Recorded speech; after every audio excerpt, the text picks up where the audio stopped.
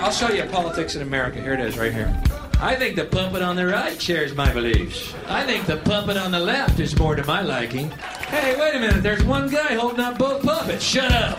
Go back to bed, America. Your government is in control. Read my lips. Just send your cash. There has never been so many lies, so much deception. Doesn't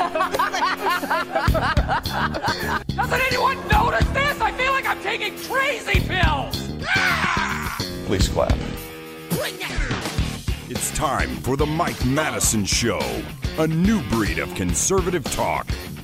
Now, here's your host, Mike Madison. Showtime! Woo!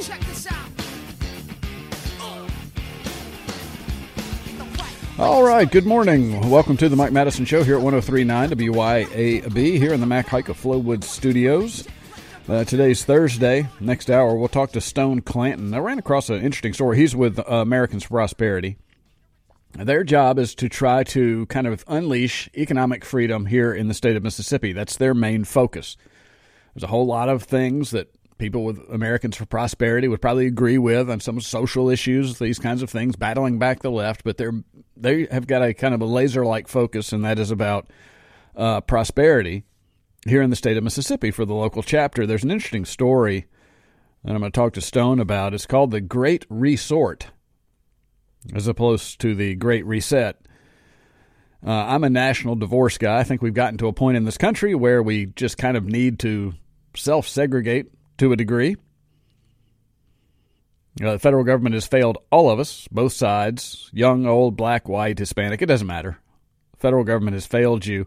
It's time for everybody to go into smaller pockets and govern themselves at the state level, as far as I'm concerned. But what's interesting about this Great Resort is that there is a big migration of people going on in this country right now along political lines. Some pretty big numbers, actually. And Mississippi may be missing an opportunity to attract some productive people around this country. And so we'll talk a little bit about this article with Stone, along with what else America's Prosperity has got going on heading into our legislative session. I also have a scary deja vu headlines, and I'll let you decide, should we be concerned, or is Mike Madison just being paranoid? I have just completed on last Friday. I did take a few days off, a little R&R, a little fun for the holidays, but I did on Friday posted my 1,000th podcast. You can find the Mike Madison Show all over the place. Apple Podcast, Podbean. I think it's on the TuneIn app. I don't even know where all it is, but 1,000 podcasts. I've got a body of work out there now. Should I ever run for office, if anybody wants to know, that's about 1,500 hours of an Ask Me Anything, and you'll get where I'm coming from. So anyway, if you're ever looking for the podcast, particularly the health show, I think that's worth a second listen sometimes if you miss it. But you can find it at the Mike Madison Show somewhere out there.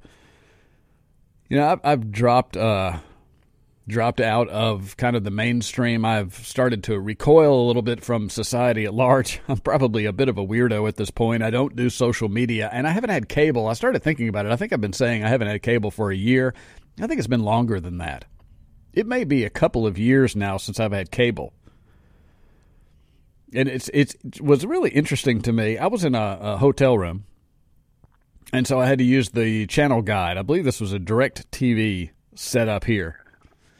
And not knowing what any of the channels are, you know, you have to go through the guide. I got to tell you, this is just, I don't even know why I bring this up. It's just, it was so amazing to me. I found myself not watching any shows, but just going up and down the channel guide to try to get a window into the minds of Americans.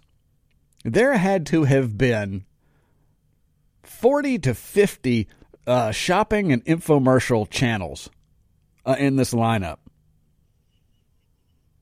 And the thing is, they must work. All of these things cost money.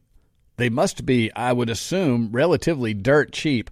But I was amazed between the fact that there's basically nothing on cable television, save some sports events, 24-hour news if you want to be misled at any point in 24-hour news cycle. More on that in just a second. But I was absolutely stunned. There was a day when you might be clicking through when there was not a channel guide. Yes, I'm that old.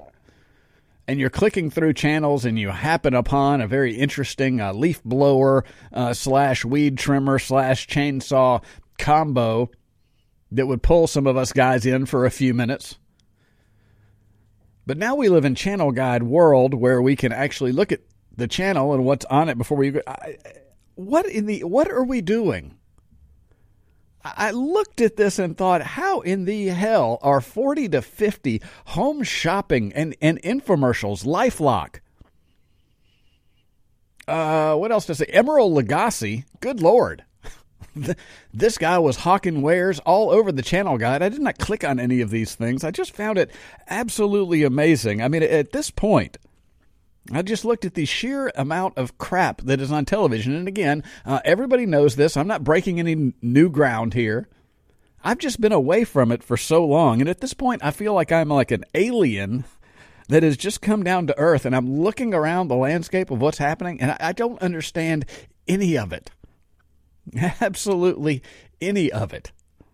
It doesn't matter if it's politics, if it's health, if it's popular entertainment, if it is this, what's happened to our airwaves.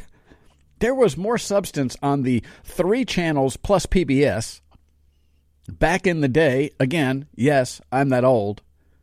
And I was little when that was taking place, but I do remember pretty much the big 3 plus that ETV thing you could catch a Sesame Street on every now and then. But I remember there was more substance probably on those 3 networks than there are on the 450 channels that are on television right now. Some quotes of the day. This is from Robert Anton Wilson. He said, quote, "To work for libertarianism, to oppose the growth of government and aid the liberation of the individual used to be an idealistic choice taken for purely idealistic reasons. Now it is an act of intelligent and almost desperate self-defense." He's exactly right. Libertarianism is an interesting concept. It's about, freedom, basically taking us back to the founding fathers' vision for this country. Republicans have somehow convinced conservatives that that's dangerous. It's fairly interesting to watch. Funny tweet from the GOP in just a second, too. But at this point, it is just it is self-defense. Please, for the love of God, can we stop this government before it runs over all of us? Thomas Massey tweeted out, "I'll never understand the ideology that believes selfish, power-hungry, not very smart, ethically flawed people are well-suited to determine every aspect of their neighbors' lives so long as those flawed individuals win an election or get hired into a bureaucracy." And that's inside the mind. Thomas Massey, famously the libertarian leaning Republican from Kentucky. People believe that because you've won 50% plus 1 vote, somehow you are given some legitimacy to rule over my life. I do not believe that. I did find a quote here. This is an interesting one. I found out I have something in common with Michelle Obama. Michelle Obama was speaking to Revolt. I don't know what that is. I didn't click on the follow-through. I don't know if that's a radical magazine or it's just a magazine for revolting people. But speaking to Revolt in early December, she said, quote, "People think I'm being catty for saying this. It's like there were 10 years where I couldn't stand my husband." And she's referring to Barack Obama. And I thought that was kind of interesting because I'm now about 14 or 15 years into not being able to stand her husband, too. So Michelle Obama and I have something in common. Whitney Webb, a great investigative reporter, has done a lot of work on particularly the Epstein stuff. If you have not listened to any of Whitney Webb's stuff, she's got a new book out, The United States of Blackmail, I think it is, something along those lines. I think it's 900 pages. And when I talk about an investigative reporter, you want to talk about going down a rabbit hole of information, that is Whitney Webb. She's thorough. I'll put it that way. She's very thorough, almost to the point of it's hard to follow her. But When I see a Whitney Webb, I remember I used to watch some of her stuff on Jeffrey Epstein, and she ties all these different people together and all their commonalities and how they work together and their business relationships and their social ties. I'd have to listen to an hour-long interview from her 2 or 3 times to be able to really absorb this spider's web of corruption that we have. But she's great. But she tweeted this out: "The personal savior obsession among Americans is deeply ingrained and deeply problematic. Nothing will get better in the U.S. unless people take responsibility for their own lives and communities and stop looking to celebrity-esque figures to save them from the world's problems." This is on the left and the right. I think the right may have more of a problem with this now, this idea of taking these celebrity-esque figures and turning them into some kind of a savior. We can just sit back and wait until Elon or Trump or Kanye solves everything for us. We cheer them on hard enough, they'll take care of it all. Somebody responded to that, said, "This country was founded in the unique governing insight that personal responsibility was the necessary condition for human freedom. We've strayed so far from what it means to be American, and now half of us are so lost we don't recognize tyranny when it stares us in our face." And then there was this. This is the funniest tweet of the day. The Republican Party tweeted this out. This was on December 28th. What's today? Is today the 29th? I'm getting lost. You know how vacations are. Yesterday at 2:33 p.m., I've said, the sense of humor has really migrated to the right. The left has lost all sense of humor. And so the right is where most of the comedy is coming from now, and I couldn't be more thrilled to see the memes and the funny tweets and everything, but the Republicans have outdone themselves with this one. The Republican Party yesterday tweeted out, "Republicans believe in limited government." Oh, these guys. I don't know who's writing this stuff, but Republicans believe in limited government. Now, it was interesting just in the time that I saw this, somebody had put this out on a Twitter thread. They're getting ratioed on this, and it's not just by the left. There's a lot of people in there, "Oh, you're for limited government, except when it comes to LGBT and abortion and some other stuff." There's some leftists on here, but there's a whole lot of people from the right that are taking exception to the GOP, saying they oppose or they are in favor of limited government. I love this one person. His name is John Hawkins. I know a John Hawkins. Don't know if it's the same guy, but he said, "If you had to prove that in a court of law, what would the evidence be other than this tweet?"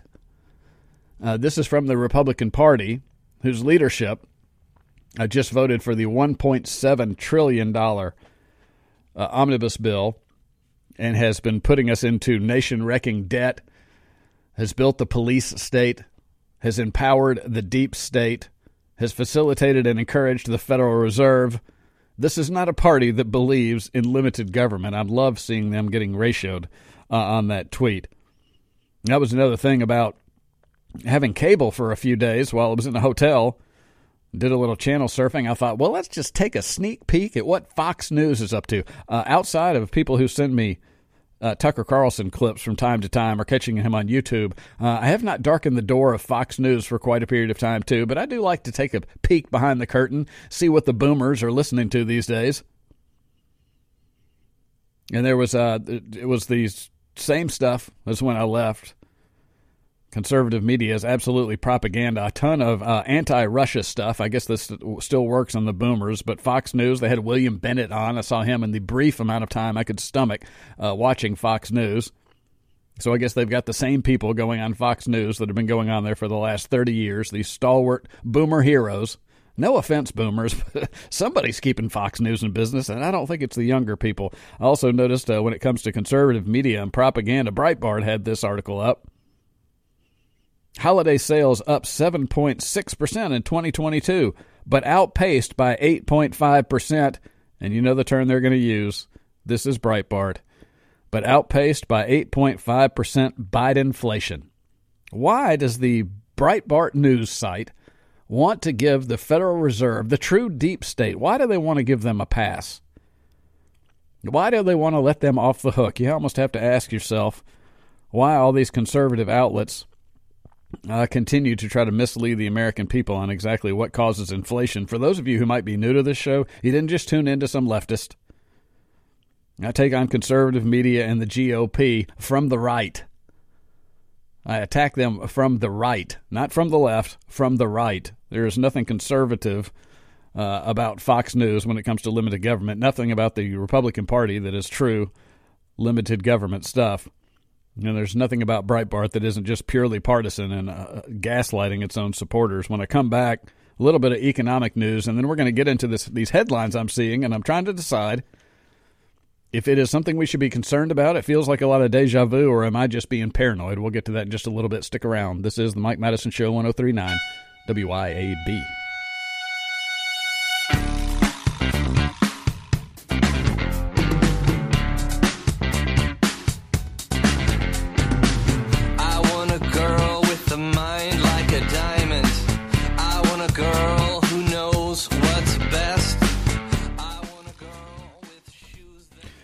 I was gone for about 4 days, and I came home yesterday. Apparently, I had some raw liver in my refrigerator, not sealed real well, and it turned on me.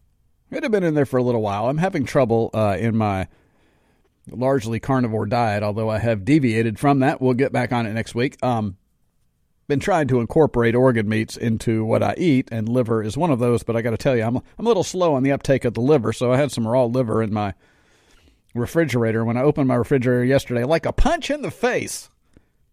You know that smell when some meat has turned on you?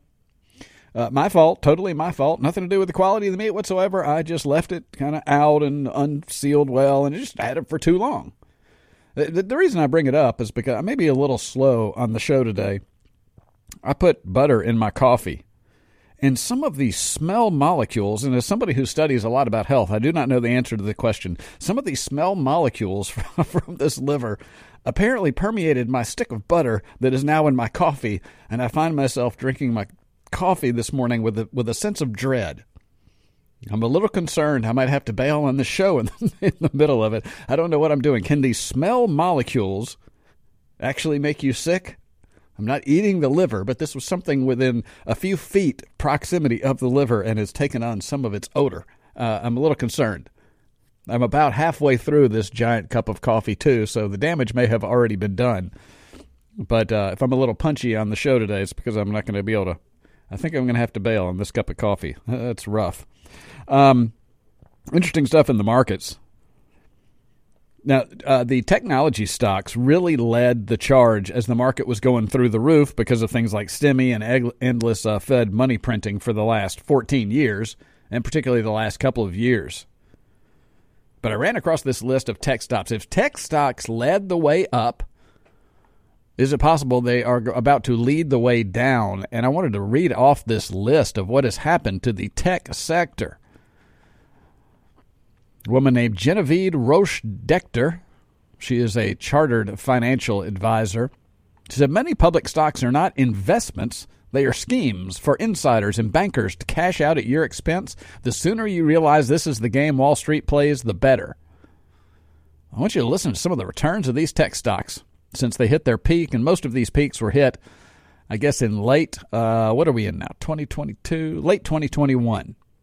I think maybe December was the tech peak. Carvana, this is that online. Now, if I have to buy another car, and I keep toying around with swapping out my two-seater sports coupe for an SUV as a single guy, it is just almost impossible to live without something you can carry some cargo in. And I will go to Mac Hike of Flowood, definitely, if I decide to look for a car. But I will say the car I'm currently driving, I bought from Carvana. It took about 15 minutes from my couch to order about a $30,000 car and have the financing, everything lined up. It was really a seamless process. I don't know what they have done to screw that up. The Carvana stock, since it's, and I'm not telling anybody to go to Carvana because I'm not sure what they're going to do with your money if you give them a deposit at this point. Carvana stock, since its peak, down 99%. Peloton, down 95%. Now, this one warms my heart. Beyond Meat, one of these faux meats they're trying to give us, another sustainability play, a lot of these things. And I can't remember, there's a distinction between Impossible Burger and Beyond Meat. One of them's loaded up with GMOs and probably all kinds of weed killer in there. Beyond Meat is down 95%. Americans aren't buying it. Gotta love you. Look, we turned down the metric system when they tried to foist that upon us. Hopefully we can turn down the bugs and the push towards synthetic meats as well. Beyond Meat not getting any traction. It's down 95%. Coinbase, one of the crypto exchanges, I think that's an exchange, isn't it? Coinbase down 92%. Teladoc down 92%. Lemonade, I don't even know what the hell that is. It's down 93%. Robinhood is down 91% from its peak. Robinhood famously played its part in the GameStop when the average investor, the little guys out there, loaded up their Robinhood accounts with their stimmy checks and went after some of those meme stocks. AMC and GameStop.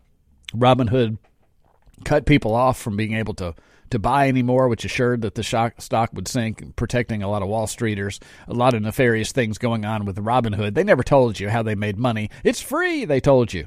It's free to trade stocks on Robinhood. They didn't tell you they were basically selling all of your trades to companies like BlackRock so they could front run it. If you put in an order on Robinhood to buy a stock for $1, they gave that information to BlackRock, and BlackRock said, oh, look at that. I'll tell you what, we'll buy it for $1 and we'll sell it to them for $1.01. And they just took their little VIG off the front end of everything. But Robinhood's down 91%. Snap, parent company, I guess, of Snapchat, down 90%. Zoom down 89%. DocuSign down 83%. Spotify down 80%. Netflix down 59%. And, boy, I warned you. I told you. Tesla's down 72%. There is an air pocket under Tesla stock right now, and I believe it has got a much farther way to fall. I did say at the time Tesla was trading, it was more valuable, I believe, than all other car manufacturers combined, something along those lines, something absurd. And I told you that it was absolutely insane to see what Tesla's valuation was. I beat the drum on that for many, many times. So if anybody heard me and paid any attention to it and got out of Tesla stock, boy, did I save you a painful, painful ride. I wanted to play this quick little clip on the financial system. This is not great. Wall Street Silver's Twitter account put this out. This is from November of this year, according to this tweet. And this is a bunch of bankers, and I believe the guy you're going to hear second is Gary Cohn. He was Donald Trump's economic advisor originally. This is my first uh-oh moment when Donald Trump hired the former president of Goldman Sachs to be his national economic advisor. The guy's name is Gary Cohn. Trump also hired about 11 other Goldman Sachs guys and put them into a very tight circle around in his administration. That was the first time I went, uh-oh. I had forgotten, that the battle is not between Republicans and Democrats, conservatives and liberals. It's between Citibank and Goldman Sachs. The Democrats love Citibank. Obama surrounded himself by Citibank officials, as did Bill Clinton. George W. Bush had our Treasury Secretary Hank Paulson from Goldman Sachs. Donald Trump brought a Goldman Sachs guy in for Treasury and economic advisor, Gary Cohn and Stephen Mnuchin, both Goldman Sachs guys. So the battle is not between... They give you all the little talking points, make you go out there and fight with your friends. I'm for this, I'm for that, I'm for, But really what it is, it's Goldman Sachs and Citibank. Citigroup, I guess it is now. Fighting over it. But anyway, this was just kind of interesting. I want you to pay attention to the language in this thing. This is a group of these banker types, and I believe the second guy is Gary Cohn. There's no attribution there, but I think I recognize him. And they are talking basically about the banking system, and apparently they're looking at it and thinking, it doesn't look like it's really, there may be some concerns there, but I want you to hear what Gary Cohn, Trump's former national economic advisor, has to say about it. It should be accessible when people need to know, but I don't think you have much hope of reaching a public that doesn't have a professional need to know. I completely agree with that. Okay, so what they're saying is I wish I had more context for this. I'm going to look it up. But they've apparently got this is a group of bankers all around a table talking about the financial crisis. I guess they're taking a look at the FDIC, that thing that insures all your money. Now, we know that if there's ever huge, massive bank failures, FDIC doesn't have near enough money to cover everybody's accounts. But for the occasional failure here or there, they're shored up enough to take care of it. Anyway, it gives us all a warm, fuzzy feeling when we go into the bank and we see that big FDIC thing. We just think like, my money's safe. So I guess they're looking at some things that say, if we had a real crisis, people's money might not be safe. So this is Gary Cohn. He's going to come in here and say, well, I don't think we really need to tell the public about that. I almost think you'd scare the public if you put this out. Like, why are they telling me this? Should I be concerned about my bank? Like, my insurance company doesn't tell me what they're doing with my assets. They just assume they're going to pay my claim. Right? I think you've got to think of the unintended consequences of taking a public that has more full faith and confidence in the banking system than maybe people in this room do. Now, understand what he just said. This is a group of bankers meeting in one of these. They've all got very nice suits, very nice suits. They're sitting around this round table, and he just said maybe the American public has more faith in the banking system than we do. See, they're the people who actually know what's going on in the banking system. We're the rubes out here just trusting them that everything's going to be okay. More full faith and confidence in the banking system than maybe people in this room do. And they laugh about it a little bit. Yeah, we know what a cluster this is. We absolutely know how dangerous this is for the normies out there, but don't tell them. We want them to have full faith and confidence in the banking system. They know the FDIC insurance is there. They know it works. They put their money in. They're going to get their money out. So there's a select crowd of people that are in the institutional side. And if they want to understand this, they're going to find a way to understand this. There's a bunch of law firms represented in this room. There's a bunch of people that will charge them by the hour a lot of money to explain this all to them. And it's fine. I don't have a problem with that. And they all have huge staffs. But I would be careful about the unintended consequences of starting to blast too much of this out in the general public. Okay, so I as I say, I'm lacking some context into what exactly they're looking at. But what he just said was, apparently there's some cause for concern. And what he said is, well, look, for us, the investor class, we've got attorneys, we've got staffs, we can parse through this stuff. We'll pay the $500, $2,000 an hour to our big Tony law firms so they can understand this and protect us all. But let's be cautious about telling the American people about what we find. It might just freak them out. Again, I believe 98% sure this is Gary Cohn, former Goldman Sachs banker who Trump put in as this national economic advisor, to make the country great for all of us, right? He's sitting around a round table saying, yeah, we may have some problems with the solvency of the banks. Let's not tell the American people about it. Don't worry their pretty little heads.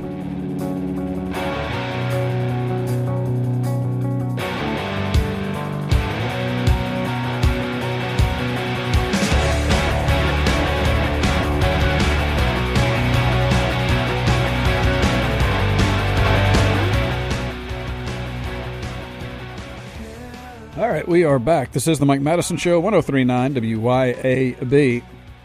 I'll admit I got caught flat-footed. As I said, I've got now 1,000 podcasts in the can. I'm going to go back and listen to some of my podcasts from February, March of 2020. When I was reporting on China shutting down entire cities, and I remember saying, paraphrasing a little bit, because I haven't listened to things like, can you even imagine? I said, they've shut down cities with 20 million people. Can you even imagine if they tried to do that here and shut down like New York City? I was so young, so naive. And then they came and did it here. At the time, I never thought, regardless of what was going on in China, regardless of the fact there was a flu going around, and I'll admit the headlines out of China were a little scary at the time. We had the videos of people just falling over in the streets. I'm sure that was not an accident that we were treated to these videos. But I never would have imagined for the life of me in January, February of 2020 that Tate Reeves would shut down churches and cops would be arresting people for being in their cars in a church parking lot a couple of months later. So I don't want to get caught flat-footed again. So I'm not sure if I'm being paranoid right now Or if we have some cause for concern, here are the headlines, and they just did it on the news break before I came back on air. Lack of info on China COVID surge stirs global concern. Worse than 2020? ? Countries rush to control travel. Now, this feels kind of deja vu-y to me. Now, I know a lot of us are past COVID now. Matter of fact, there's maybe people who turned off when they said, oh, the guy's going to discuss COVID. And if you start talking about those shots again, I just can't. I've told you, this is an ongoing crime. At what point do you want to stop talking about an ongoing crime? You know, FTX busted up, right? A lot of people lost a lot of money there, but it happened. But can you imagine if there was just this organization that was constantly sucking up millions and billions of dollars into a black hole, admittedly stealing it all, and we just sat around and went, yeah, they're still stealing a bunch of people's money. We don't need to talk. We don't need to warn people about it anymore. We're just going to let it happen. Or as I have described the vaccine program, it's like having a sniper on the side of I-55. Every now and then, not everybody, and I'm going to explain that in just a second. Heard a very interesting podcast this weekend on my travels about the COVID shots. But a lot of people have died from these COVID shots. Admittedly, on VAERS. We don't know the real numbers, but even on VAERS, 35,000 people. And that number goes higher. Still trickling higher. So it's like a sniper on the side of I-55. I mean, you know, maybe 1,000 cars go by with no incident whatsoever. Being on I-55 for them is perfectly safe, but then ka-ching, somebody gets popped going down I-55. I believe if there was a sniper on I-55, we would report on it until that sniper was apprehended and the shooting was stopped. We wouldn't just go, oh, yeah, there's a sniper out there. Nobody's caught him. People are still dying every day. On to the weather. So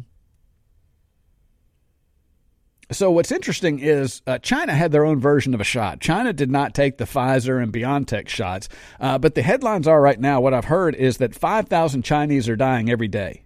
The morgues are overrun. And so there's a very real possibility, much like what we've got going on in the Western countries, who undertook the great genetic experiment, and I'm not sure what Sinovac, I think that's what they called their shot over there. I don't know if it was mRNA-based or not. I do believe the Chinese have got a real motive to try to get rid of some of their people. 1.3 billion people. That's a lot to handle in a communist regime. You got to have a lot of enforcement. Apparently, they've been able to pull it off, but I bet you they would think that, 500 million in China would be much easier to manage. That's just my thinking. But they may be having the same situation over there where they have rolled out an experimental shot, and it is experimental. It doesn't matter where in the world it is or what the formulation is. Nobody's got any long-term safety testing on any of this stuff. So did the Chinese harm their immune system so bad that now some little COVID or some disease is going through there and just ripping them apart because they've compromised their immune systems? And so this is, as again, I go back and I've said this before, this is the mind-bending part of it. Have a disease, give people a shot that weakens their immune system. Then when it comes around again, it actually appears worse than it really is because you've harmed so many people's immune systems. And when that happens, you throw out all of the restrictions again. You demand more people take the shots that are actually causing the spike in the first place. Do you understand this cat chasing its tail situation, except much, much more dangerous and not near as cute on a Twitter video? So I don't know exactly what's going on, but I'm telling you these headlines out of China now where we're saying we've got to have a negative test. How long? And I might put the over-under by the end of today. Certainly within the next few days, we will hear of Chinese travelers that were in Las Vegas. And we now have some people quarantined because they were around some Chinese travelers in Las Vegas or San Francisco or Los Angeles or wherever it is, and then the hand-wringing will begin again. I'm just saying.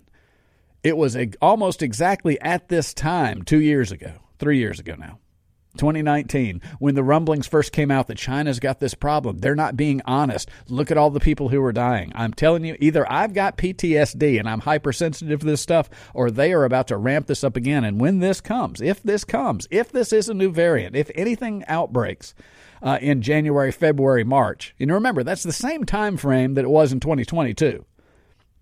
I know a lot of us are over COVID. I mean, we know what we're dealing with now, but if something comes over here, even though to us purebloods out here, it's a big nothing burger because our immune systems are fully functioning, if the 200 million Americans who have submitted themselves to the genetic experiment cannot handle whatever comes, it will be couched to everybody as a new, more deadly blank. And that is what is just terrifying to me. As I said, maybe it's PTSD. I'm going to come back. I listened to an interview with, who was it? Ryan Cole with Del Bigtree. And they had what I thought was some very interesting, they debunked some of the COVID vaccine hysteria.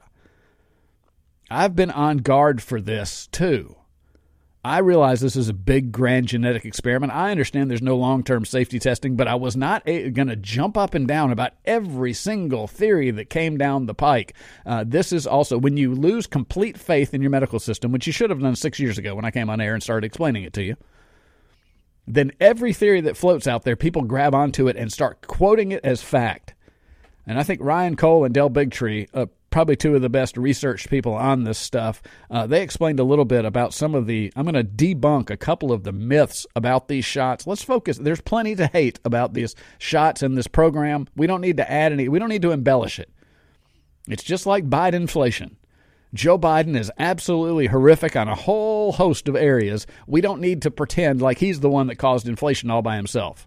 There's plenty to not like about Joe Biden. There's plenty to not like about the shots. We don't need to embellish some things. And I think the best working theory on why some people get these shots and they're absolutely fine and other people have catastrophic consequences. We'll do that when I come back. Stick around. I was petrified.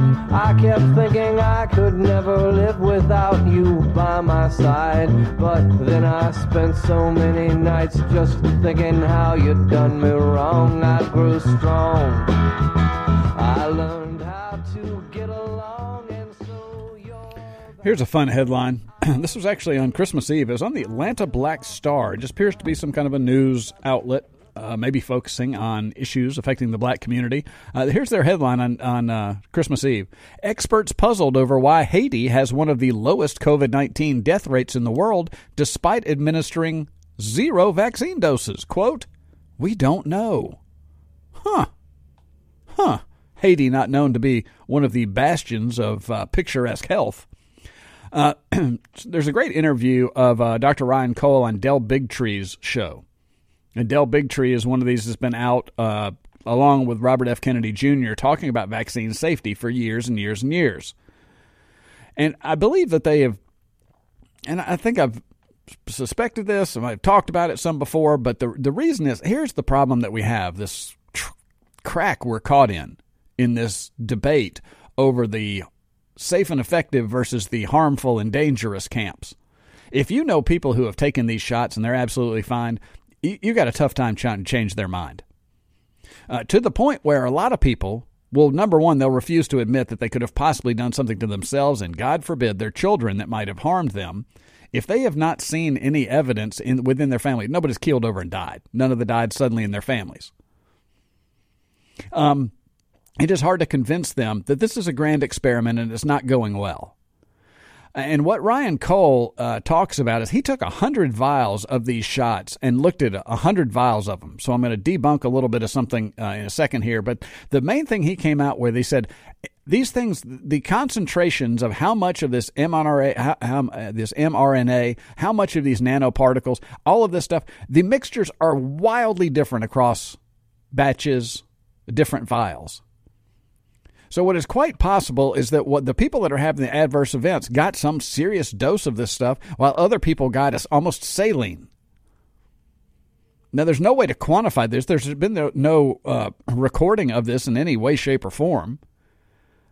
They talked about the fact they rushed to set up manufacturing facilities for these things, and they really haven't paid much attention to them. So these vials have got wildly different. The message to that, to me, is, hey, if you made it through the first couple of doses, thank God. All of our prayers are answered. We don't want to see you harmed. But don't take another one of these things. That gets to the Russian roulette thing. So this is good news for people who have taken these things. It still might be tampering with your immune system a little bit, but maybe you dodged a bullet, and those unlucky people who didn't have a shaken up vial or whatever happened, they may be suffering those consequences because these vials were so wildly divergent in what they contained. But a couple of things to debunk real quick. He looked at over 100 vials of these shots. This is Dr. Ryan Cole. And he is somebody who is not pro this shot. He is out sacrificing a lot of his career to talk against this grand experiment. He said there is no graphene oxide in these things. He's looked. It's not there. There were also no self-assembling nanobots. He looked at some stuff. He said, look at this. Looks like a circuit board, doesn't it? And Del Bigtree said, boy, it sure does. He said, that's crystallized cholesterol. He said they tested it to see what it was. This is not a guy who is out there. He doesn't work for Pfizer. He's not out pumping the shots. He is warning the public about these things, but he has said there's no graphene oxide, there's no self-assembling nanobots, and my point of this being, don't believe everything you hear because it bolsters your point. So many people lose so much credibility by just accepting everything that's said that is on their side without doing any research whatsoever. Be cautious of that. Anyway, more on this China stuff to come in the days.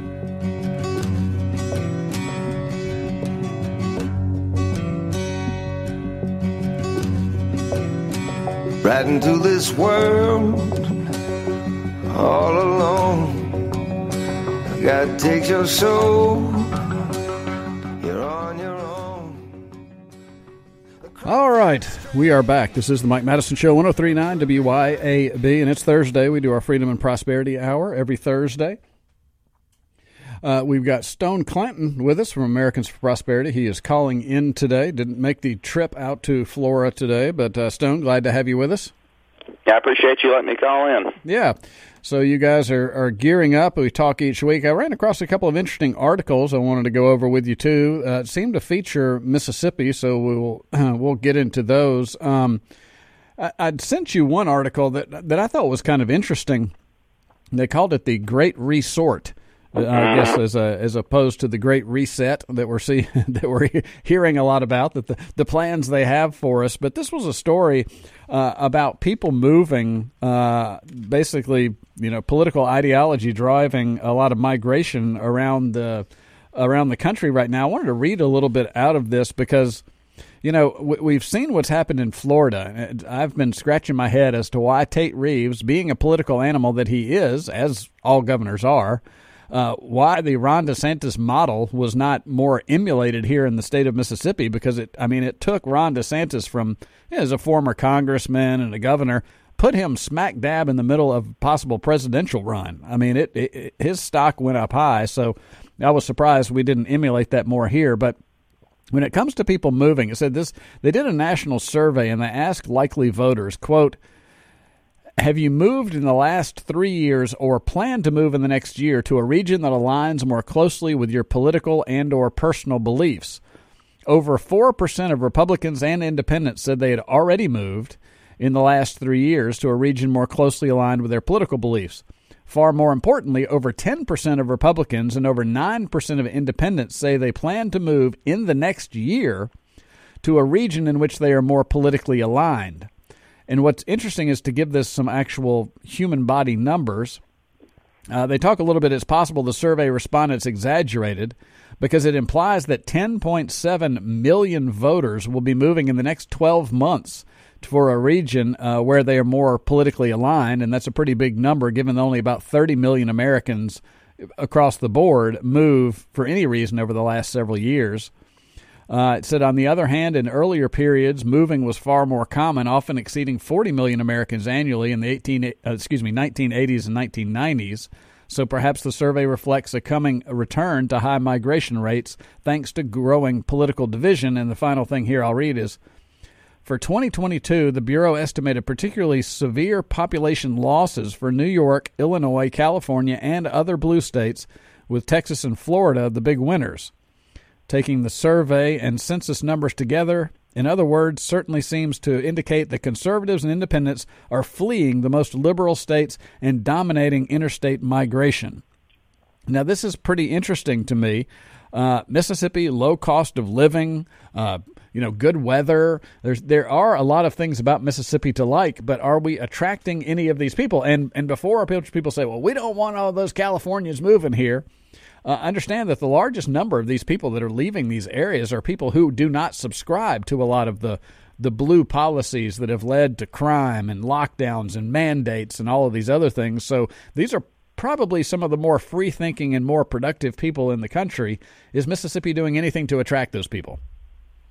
Yeah, first, I guess I just want to address the fact that these people are moving, and that's very telling. That there is a good majority of the country that doesn't like these top-down policy approaches, and they're wanting more free market, freedom, and prosperity across the board. And I'm glad that those types of people want to move away from the states that are producing those policies. I think it's a great example of, and later reading in that article, it kind of delves into the 10th Amendment a little bit, or at least highlights it. And I think that's the beautiful thing about it, that we were founded as a democratic republic where states have powers and they can choose those powers. You see states that are more to the right who are honing in more conservative policy after the Dobbs case, and you have states that are more left-leaning that are liberalizing abortion. And then there was another piece that I think it talked about taxes, how blue states, or what you want to call blue states, or have high taxes, and red states, or whatever you want to call red states, have lower taxes. So people are fleeing those policies. As far as Mississippi not attracting that, I think it's a same song, different note. You have states like Georgia, Florida, Texas, and even Tennessee that are becoming these economic hubs. You look at places like Atlanta, Austin, Nashville, that some people want to call more liberal areas of the state, and I'm sure they probably are.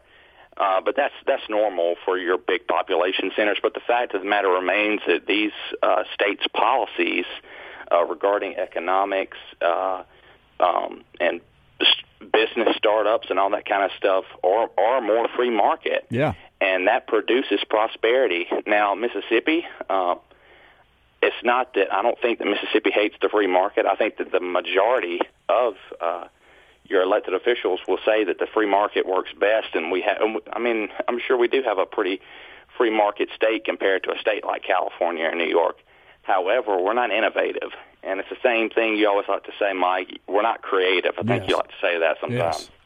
And this was, this was such a great opportunity because not only, the taxation stuff, I'm sure, has been weighing on the heads and the shoulders of conservatives in California. There's a lot of conservatives in California, obviously not enough to swing a lot of elections there, and they don't vote red when it comes to national elections, but there's conservative areas of California, and I can only imagine their frustration just watching their state being destroyed, by the Gavin Newsoms and the Garcettis of the world that are running that state. But these are productive people, and we had this huge opportunity during COVID particularly, and I'm a little worried. I don't know if you heard the first hour. There's headlines coming out of China that are deja vuing all over me for the beginning of 2020 when they start talking about China having this big deadly outbreak. But we had this huge opportunity to say, here's why we're different. Here's why your business would be safe in our state. We're not going to shut you down. We're not going to shut your churches down. We're not going to tax you to death. There's so many opportunities to distinguish ourselves because only a couple of states did it, and it was basically Florida and South Dakota were the only two states out of all of the states, whether they lean red or lean blue. We know the blue went full-on totalitarian. But even the red states, Mississippi was just completely mealy-mouthed, middle of the road, some restrictions, but we'll act like we aren't really restricting. You know what I mean? It was just complete vanilla. And I think that is just one example of how the majority of Mississippi are scared to try new things. And again, it's like the whole creativity thing and being innovative. We always have to see if it works someplace else first. We can never be the first to do anything, which is sad. It is.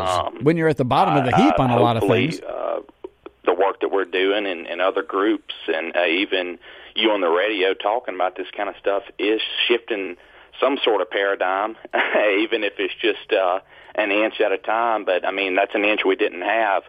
But I think that's just the traditional conservative, and I'm not talking about traditional politically conservative mindsets. I'm talking about conservative in the sense that we're just so scared of trying new things and not getting out there and being innovative and making Mississippi the best place to live, work, and raise a family. But we just have to, I don't know. It's very interesting that states like California that really have got all of the advantages in the world. I mean, they're an industrial hub. They're a technology hub. They've got some of the most beautiful geographic areas in the world. I mean, California is a beautiful state. It's got mountains. It's got desert. It's got beaches. It's got farmland. I mean, it's got everything. And to watch them actively destroying it as a viable entity, I think California is going to end up being basically like Elysium from that movie. It's just going to be where rich elites live with their servant class. Essentially, it's there, and nobody else can even afford to go there. Maybe just as a vacation, but you just can't afford to live there as a normal person. To watch them destroy a great state, and then to see ours, which is a great state as far as the people go, but we're on the bottom of a ton of different categories. We have so much ground to make up to bring prosperity to the state, and we're scared to make any changes. It's backwards. Yeah, and I think it is a matter of we don't have our priorities in the correct places, and the fact that I feel like we've settled a lot. You always hear the thing, oh, well, Mississippi's a lot better than it was 20 years ago. Okay. Yeah. But that doesn't mean we can't stop progressing and doing stuff for the better. If you look at that's a 400-pound person that weighs 380 pounds now. That's what that is. Yeah, the work is not done. Yeah, the work's not done, and we got to keep the good fight rolling. But I don't know. Again, I think it's still just that paradigm shift that needs to happen as far as mindsets. We don't have to settle for middle of the road. We can be better. We can do better. Have you seen anything, and I should have looked this up prior to talking about this with you. Have you seen anything? Is Mississippi, has it got population growth or decline? Do we know?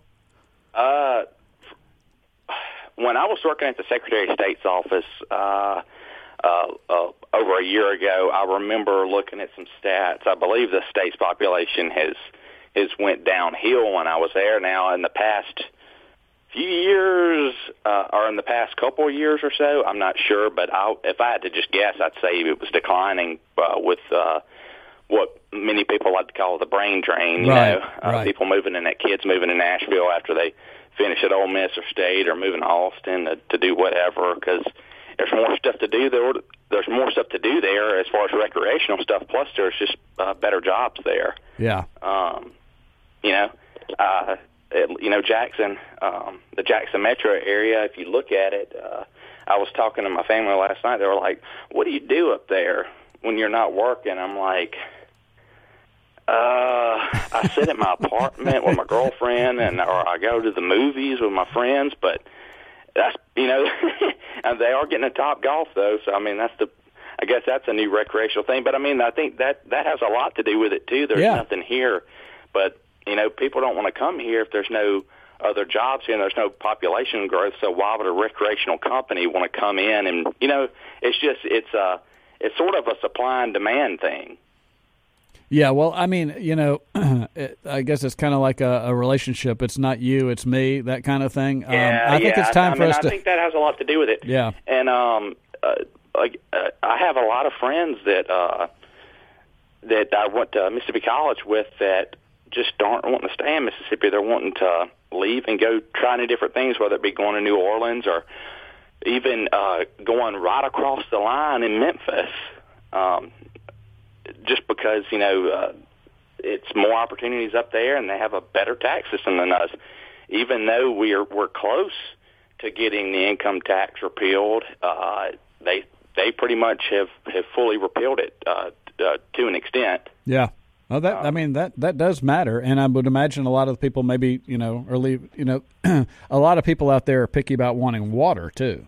Running water. Yeah, that's my mom was talking about it yesterday, and as far as the water situation, she's like, what do we do? She said, we're not living in, and the thing is, people who don't live in Jackson or the Jackson metro area don't understand how bad it is. I mean, you got people up there, number one, without water. Then you got some people up there where the water leaks have caused power outages, so they don't have water or power. Yeah, it's bad. In the middle of soon to be January, which is typically our coldest month. Hopefully they would have it figured out by then, but it's, I don't know. There's bigger and better things out there than a perceived decrepit capital city. Right. I love Jackson. I want my capital city to be better than what it is, but if it's looking like that, why would you want to live there? Yeah. Oh, well, this is my first cold snap in Jackson, living there, and I was actually down on the coast and happened to catch the national news where I was informed that what I had anticipated was happening, the land of 1,000 geysers had actually taken place, and there was no water to 160,000 people. That's the national news reporting on Mississippi. So yeah, we got to get our act together, but it is just time for some kind of innovation, some kind of different thinking. I don't know if it takes different politicians, if it takes people demanding something different or interesting. I don't know. I don't feel that vibe coming from a lot of people. I mean, and as far as some of that stuff goes, I mean, of course, education has a lot to do with that. We're going to be working on that in the upcoming legislative session as much as we can, especially when it comes to the workforce development aspect of it, and getting kids who were taking a VOTEC class or such in the trades and basically having them certified by the time they graduate high school, which I think would be a great thing. If they don't want to continue doing that, that's fine. They can go be a doctor or an attorney or a school teacher, but at least they have that certification and an option. And I think that would also help with crime. And I think there's so many. Oh yeah. There's so many different things you could think of what to do, but it's going to take the legislators, or at first it's going to take the constituents of the legislators having their minds opened and shown that there's a different way to do things, and then they can, of course, AFP is a grassroots movement, or it's a grassroots organization, and having that grassroots behind these legislators and showing them, hey, we want change in the state, and here's a way we can do it, and opening their minds as well. But we'll see. Yeah. All right, we got to take a break. We're talking to Stone Clanton, Americans for Prosperity. Got another quick article we'll go over, and then we'll talk about what you guys are up to heading into the session. Stick around with us. We will be right back. I tear my heart open, I sew myself shut. My weakness is that I care too much, and my scars remind me that the past is real. All right, we are back. This is the Mike Madison Show, 103.9 WYAB. We're talking to Stone Clanton with Americans for Prosperity. Stone, I wanted to read one other article to you because it kind of caught me by surprise here. I should have shared this with you this morning, but it speaks for itself. This was actually on Zero Hedge, and it says momentum to axe income tax mounts in state legislatures. And the opening paragraph of this thing is Mississippi. This was written by a guy for the Epoch Times, John Howie. At the Epoch Times, Mississippi could become the nation's 10th state to eliminate its personal income tax, with Republican Governor Tate Reeves and House Speaker Philip Gunn backing differing plans to do away with the levy when lawmakers convene their 2023 session on January 3rd. Is this going to come back up? Are they going to take another swing at it, or are they going to stand pat with this phase-out situation? If I were to just guess off the top of my head, that isn't going to happen as far as them actually doing anything. I think there's going to be a lot of talk about it, and I'm sure there's going to be a bill to do so, but it's just not going to be it's definitely not a priority for the lieutenant governor, so it's just not going to get passed either way. I don't know if you've seen his plan or not, but a lot of it has to do with rural hospitals and most likely Medicaid expansion. But of course, we're not for that. Yeah, we're for a little bit different mindset of how to take care of the healthcare system. But I just don't see that happening in the long run.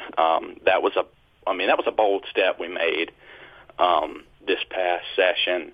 It wasn't necessarily as far as we wanted it to go. Of course, I want a full income tax repeal, but I think it's a really great start, and as I noted earlier, yeah, Tennessee kind of repealed it, but not really. But there's some little things there that haven't fully repealed it. But I think that we could definitely be the first state to do that. I just don't know when it's going to be. I think they're going to come back to that when that flat tax has fully started in the next few years.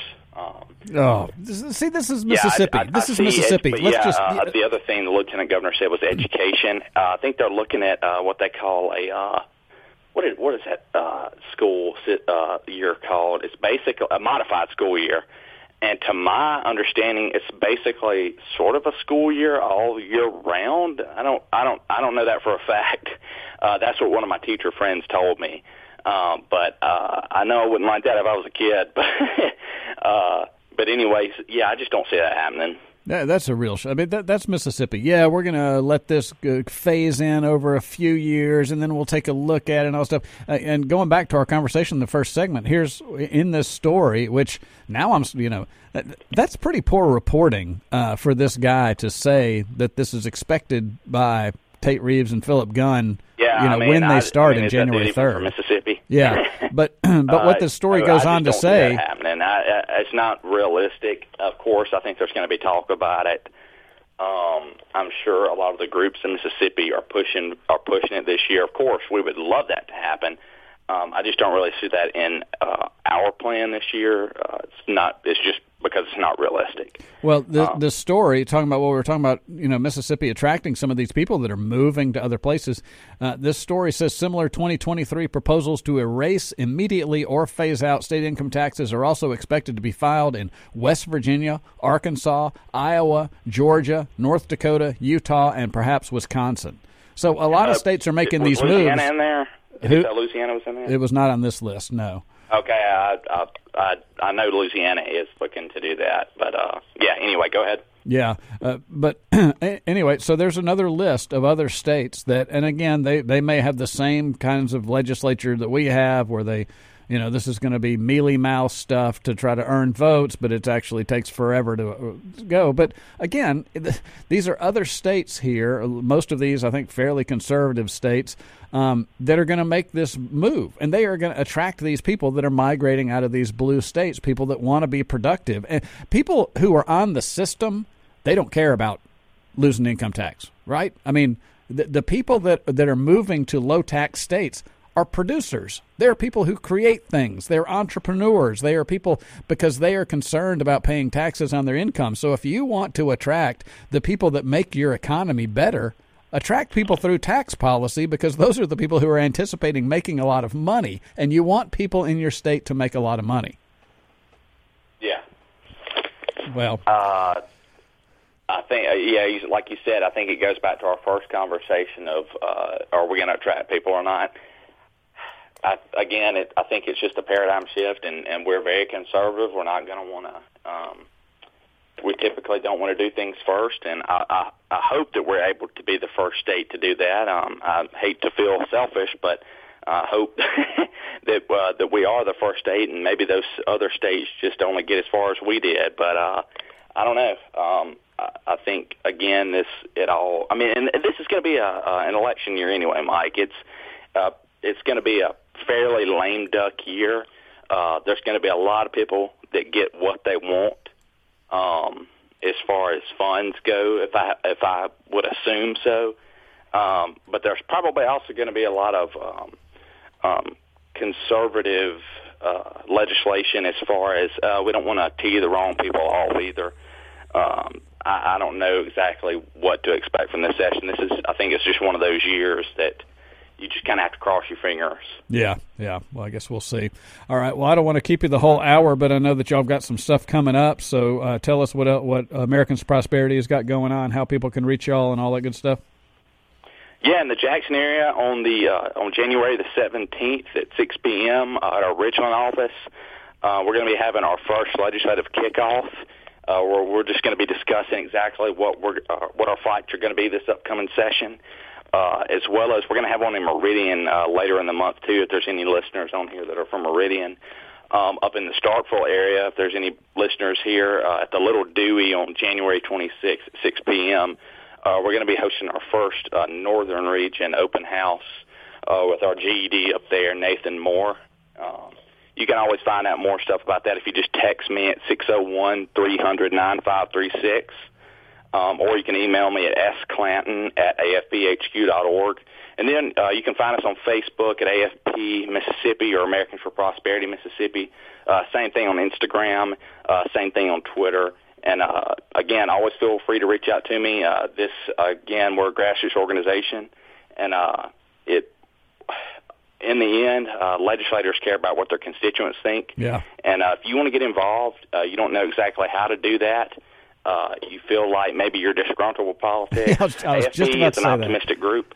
It's the reason I got involved, and I want to make a difference, and I feel like we're one of those organizations that actually does. So love for y'all to reach out to us. Yeah, well, I do appreciate what y'all do. You probably walked me back from the ledge several times just because I know, well, at least there's somebody working on this stuff. I mean, I am an ineffective whiner about this stuff, but when it comes to the state of Mississippi, I just, I've had businesses that, I could see the trend in sales wasn't going well, and I realized, okay, I've got to do something, very different. I mean, even if it doesn't work, to be trying to do something different, and that's my biggest frustration with this state. I'm hoping that these other states repeal their income taxes. It gives me some other choices of places to go if we need to bug out at some point, because Mississippi just does not see, we're such a welfare queen here. We have got to unshackle ourselves and chart our own way. It doesn't seem that hard, but, if it wasn't for politics, it'd probably be pretty easy. But y'all know more about that than I do. So. Yep. All right. I do appreciate you letting me call in, and I hope y'all have a Happy New Year over there, all right? Oh, that's right. Yeah, we're putting another one in the books, aren't we? All right, great. Well, thanks, Stone. Father Time's coming in, and Baby New Year's here. That's right. All right, thanks, Stone. That's Stone Clanton with Americans Prosperity. Appreciate you joining me. All right, bye-bye. All right, talk to you later. All right, we're going to take a quick break. We'll be right back. Stick around. From all over the world, this is Captain America calling. I bailed you out when you were down on your knees, so will you catch me now? I'm falling.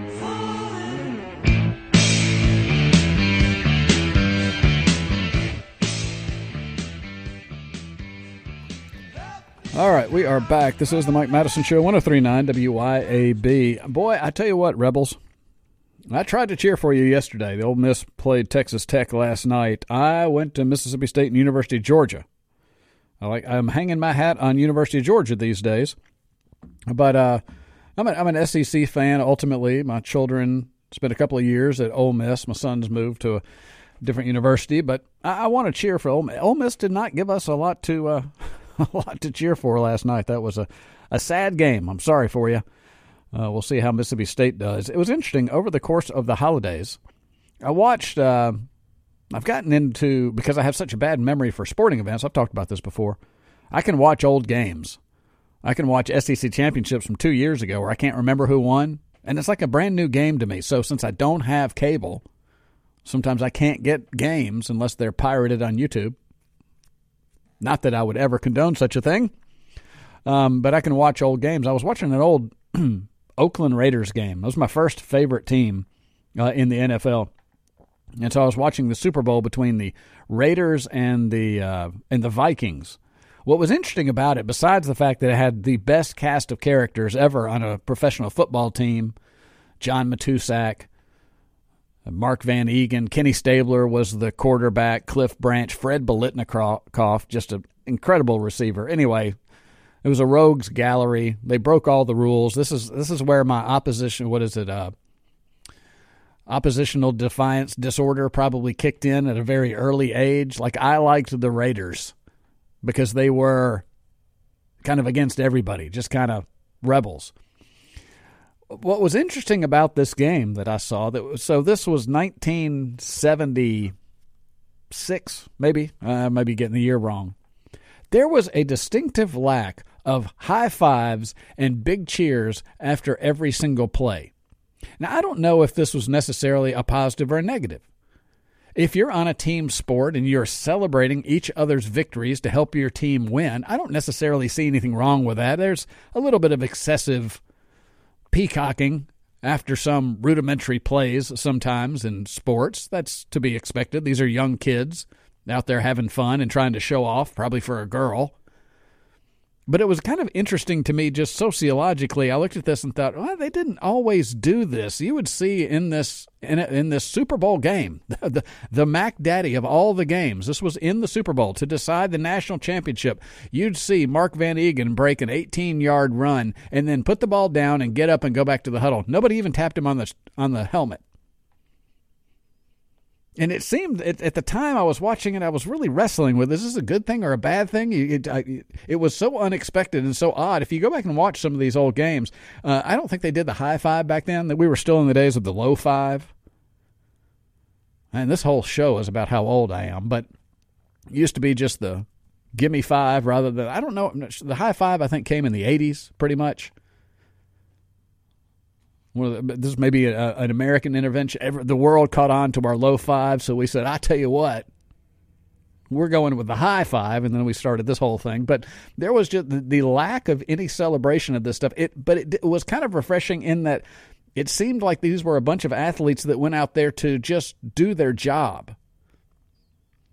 And it was a particularly great game because the Raiders just smoked the Vikings. But if you watch any of these old games, again, I in my mind, I have a lot of opinions on a lot of things. Sometimes I have to think them through for a while. I've been noodling on this for 4 or 5 days, not giving it a lot of thought. But I'm not sure if it's healthier or, when we work in our cubicles, for those of you who work in cubicles, or whatever job you do, with every little victory along the way, we don't get this rapid reinforcement and high fives and celebrations for every single thing. Seems a little excessive at some times, but at the same time, sports it's grueling. A lot of training goes out into game day, and celebrating each other's victories doesn't seem to really be a bad thing anyway. Just an interesting observation.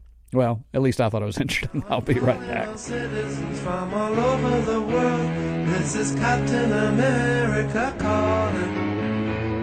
I bailed you out when you were down on your knees, so will you catch me now? I'm falling.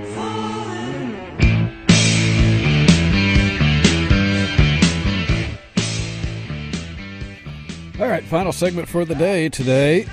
I'm ready for the new year. It's hard to believe. I can't decide. 2022 seemed to drag on some, but when everything that you look back in hindsight, it seems like it flew by.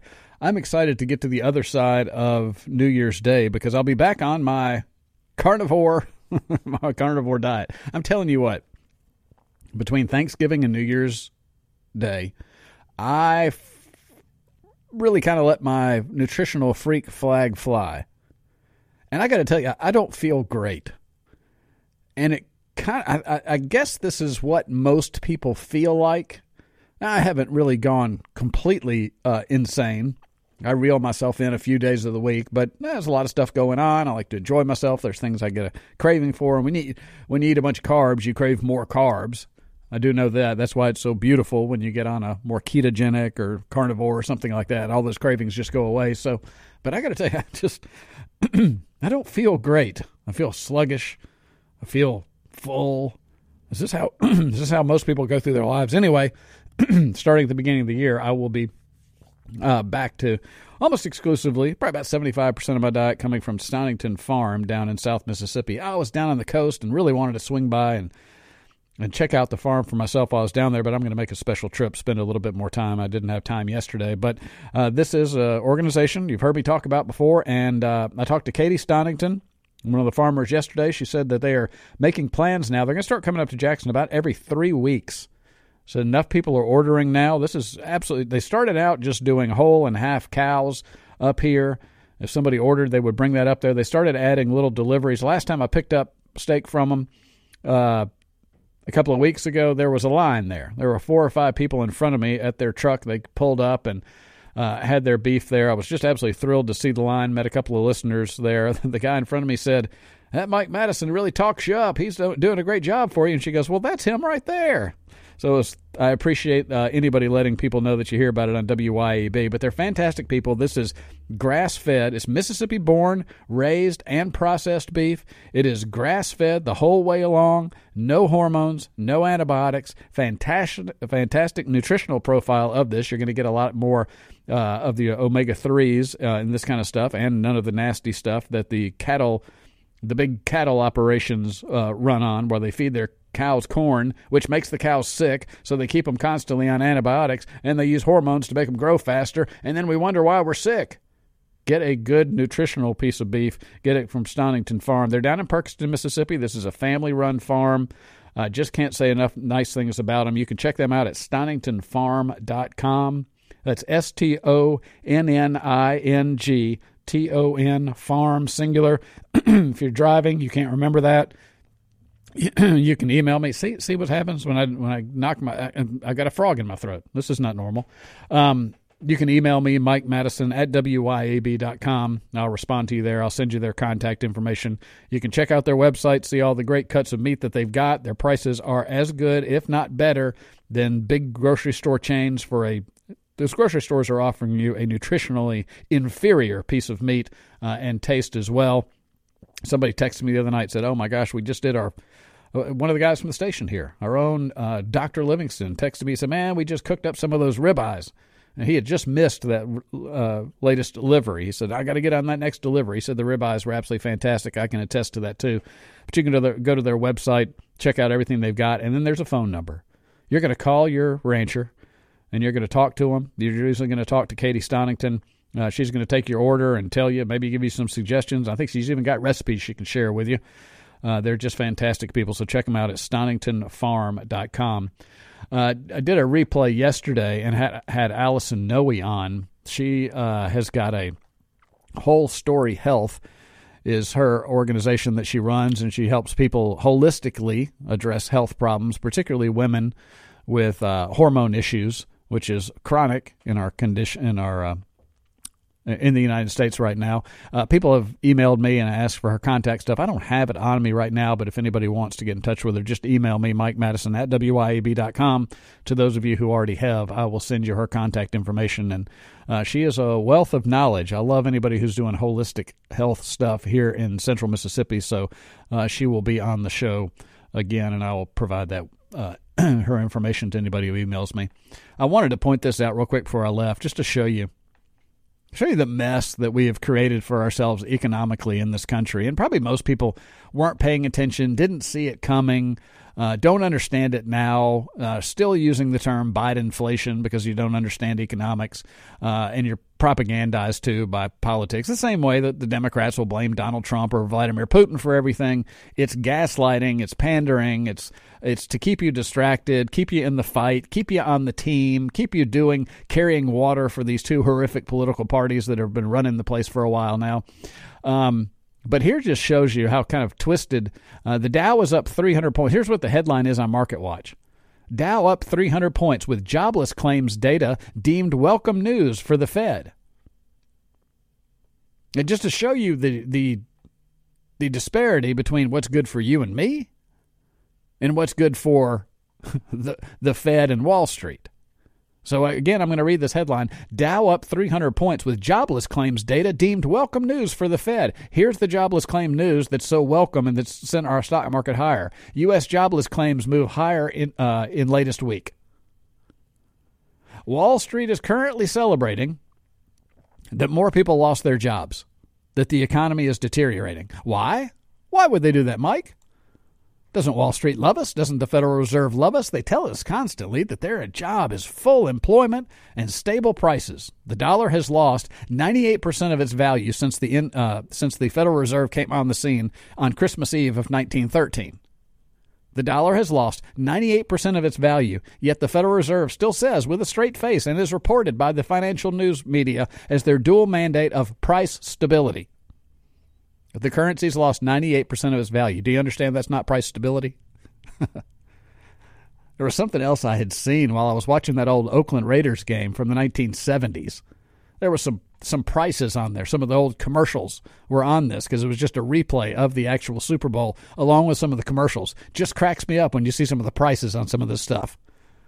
It's back the 25-cent hamburgers, stuff like that. Price stability, fail. Full employment, fail. So anyway, Wall Street and the Federal Reserve are cheering higher jobless numbers, that more people are losing their jobs. Why? Why would they do this, Mike? Because the Wall Street knows, If more people lose their jobs, if more people are kicked out of their offices, if the economy really starts to stumble and more people suffer, they'll lower interest rates again and we'll get access to that sweet free money that we had since 2008. That's all they care about. Wouldn't you think, in a normally functioning economy, that a lot of people having jobs would be great for business, right? More people in productive work earning money so they can buy the goods and services of corporations that are listed on the S&P 500? No, that's not the case. They don't even, the idea of doing business with the American people is, I don't know where it is on the list. I'm not sure if it's in the top 10 anymore. What they really want is they want low interest rates so they can borrow money, buy back their own stock, and financially manipulate their earnings. That's what they care about. So this is a Market Watch headline really stating the obvious, just probably not explained to you the way that I'll explain it to you. The Federal Reserve, and Wall Street are cheering that people are losing their jobs. Because right now, most of these corporations have saddled themselves with so much debt that higher interest rates, they can't do it. They can't function. They cannot service that amount of debt if the interest rates on it go up. So they cheer. Oh, sweet. More people lost their jobs. That's good news. Bid up stocks. Any day now, the Federal Reserve will pivot and move to lower interest rates so we can get some of that sweet free cash again. This is a perverse system. The incentives are all screwed up, and we and both of our political parties have allowed this to happen. That's all the time I got today. I'll see you tomorrow. Bye-bye. How hard you try, you can't stop us now. No matter how hard you try, you can't